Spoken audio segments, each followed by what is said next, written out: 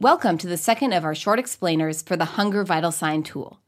Last episode, we went over why Children's Health Watch wanted a screening tool for food insecurity. This episode will give you information on how they defined what makes a good screening tool. I'm your host, Helen Laban. And to help with the explanations, we have a guest expert from the organization that created the Hunger Vital Sign. I'm Richard Schewart, Director of Innovative Partnerships at Children's Health Watch. In the late 1990s and early 2000s, Children's Health Watch saw that children and families were suffering poor health due to a range of factors that weren't apparent in a typical medical exam, including the effects of food insecurity. Their research team partnered with doctors Aaron Hager and Anna Quigg to develop a tool that would let healthcare providers identify patients with food security risks. This tool needed to build a bridge between what researchers were seeing in their detailed studies to what health practice staff could quickly identify in the course of a short visit.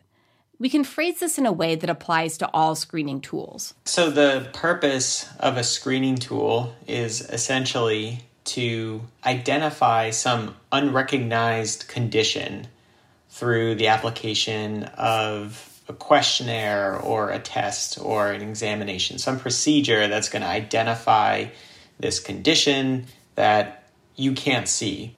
Essentially what they're designed to do, screening tools will sort out individuals that probably don't have that condition from those that probably do have that condition. In the words of researcher John Cook from last episode, screeners are making something that's invisible visible. And it's important to differentiate that a screening tool is not meant to be a diagnostic tool. That's a whole separate ballgame. We'll get into this point in depth in later episodes. It's worth emphasizing here. A screening tool is only ever a first step. It's flagging, hey, there's something here you might want to pay attention to. There are a few criteria for what makes a screening tool successful. It has to be reliable, meaning that you'll get the same results when that screener is repeated in the same target individuals or the same settings. It needs to have a certain level of acceptability, meaning that that tool is not embarrassing, socially unacceptable, that it's acceptable to the individual completing it. And then most importantly, it has to be valid, meaning that you're able to distinguish those that do have the condition from those that probably do not have the condition, so that it's measuring what it's intended to measure. We're going to start with what makes a screening tool valid. We've already defined this as a form of alert system. And like any other kind of alert system, there are attributes that make it more or less useful. Alarm clocks are easy. They work well when they go off at the time you set them for. Other alarms are less exact. When I'm baking and my timer goes off, I check the cookies or bread or whatever is in the oven for doneness. The timer is good when it goes off for when I set it, but a few other things need to also be calibrated correctly to make that time correspond to when I need to take my baking project out of the oven. I need to check myself for actual doneness. And if the alert system works well, then I don't need to guess too many more times or burn too many loaves to get it right.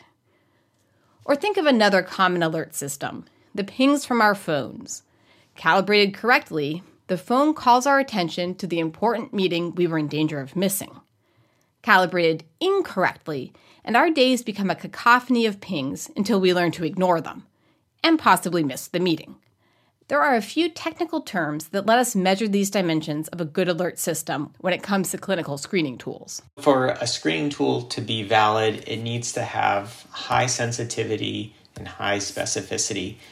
What we mean when we say sensitivity, it's the ability of the tool to truly identify those who have the condition. In the case of the Hunger Vital Sign, high sensitivity means that the tool is able to identify those who screen positive that actually have food insecurity. Think of a time your alarm clock didn't wake you up. Now imagine that wasn't user error. Your alarm clock simply had built in a margin of error where 30% of the time it didn't sound. You wouldn't want that. Similarly, if the alert doesn't go off when the bread needs to be checked or the meeting is going to happen, it wasn't a good alert. You want your tools to be sensitive to the condition they're supposed to be alerting about. Specificity is the ability of the tool to correctly identify those who do not have the condition. In the case of the hunger vital sign, high specificity means that those who screen negative with the hunger vital sign actually don't have food insecurity. Specificity is the alarm that didn't ring. Do we congratulate our alarm clocks when they successfully realize that 3 a.m. is not the time we intended to wake up? No. Do we congratulate our phones when they refrain from pinging us with trivial alerts?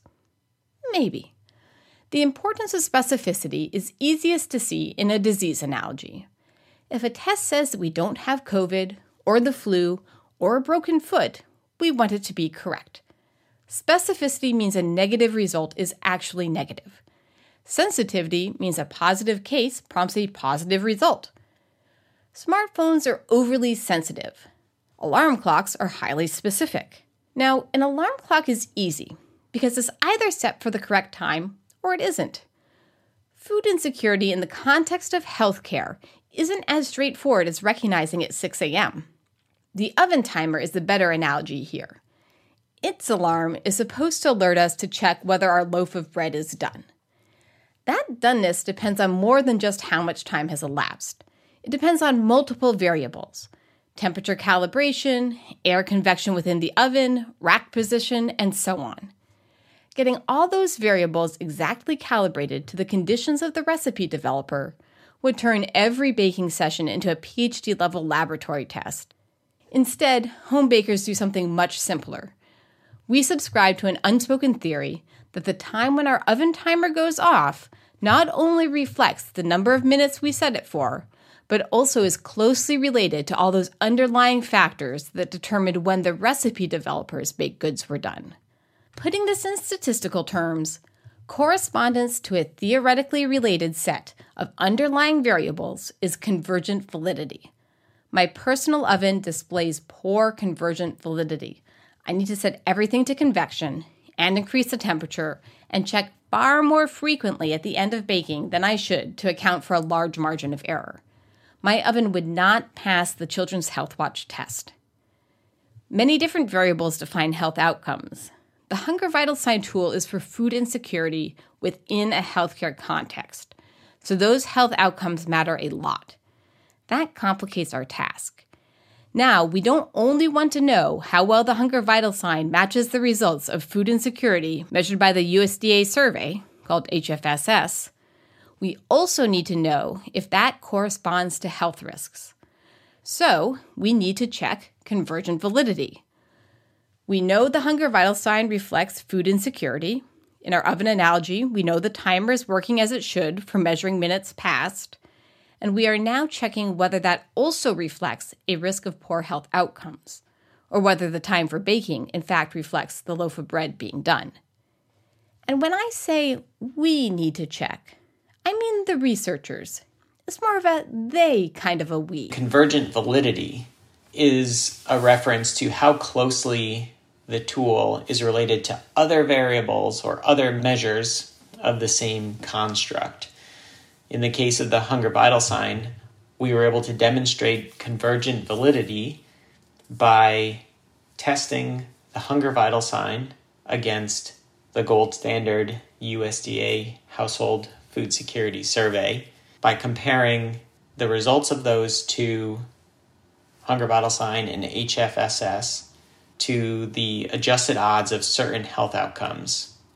The health outcomes that we looked at were child's reported health status by their caregiver, number of hospitalizations the child experienced, whether that child was underweight or overweight, positive for developmental risk, the caregiver's self-reported health, and caregiver's self-reported depression. And we found that families who screened positive with the Hunger Vital Sign had very similar adjusted odds of experiencing the same health outcomes as those that screened positive with the HFSS, the gold standard USDA tool. demonstrating convergent validity. Last episode, we talked about the research team that had done 30,000 surveys over 7 years in 5 different cities with children and caregivers in different healthcare settings, including primary care and hospitals. The research team also built on the work of the U.S. Department of Agriculture in studying the dimensions of food insecurity. Lots of data. Through sensitivity and specificity, researchers set the parameters for how closely the hunger vital sign outcomes matched the results of a standard food insecurity identification tool. Through convergent validity, they checked that this response correlated to the bundle of poor health outcomes for children that the whole project was designed to help avoid. This process is common across screening tools, not just hunger vital sign. For a screening tool to be valid, it needs to have high sensitivity and high specificity. What we mean when we say sensitivity, it's the ability of the tool to truly identify those who have the condition. Specificity is the ability of the tool to correctly identify those who do not have the condition. And then convergent validity is a reference to how closely the tool is related to other variables or other measures of the same construct. The next episode will go one more layer into the details of validation.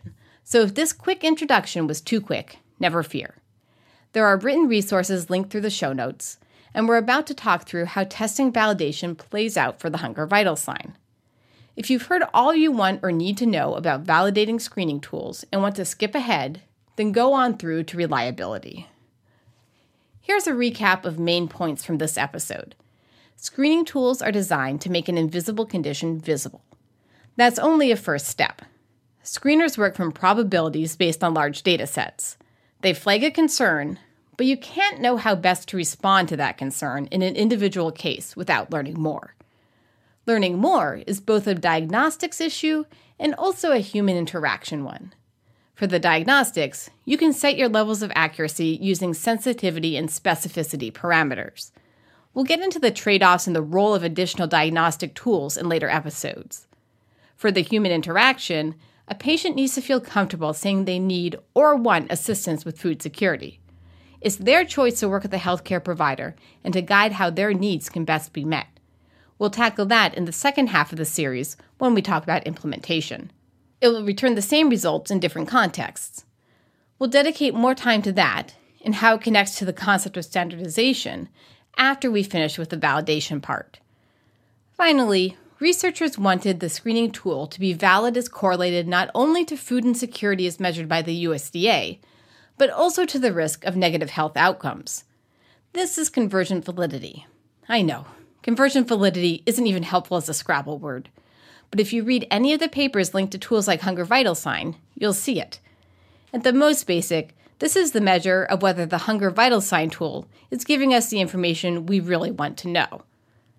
And again, if you already got the idea from the short explanation, go ahead and skip to reliability. If not, tune into the next episode where we go over it one more time. For more resources on the topics covered in this segment, click on the link in the show notes.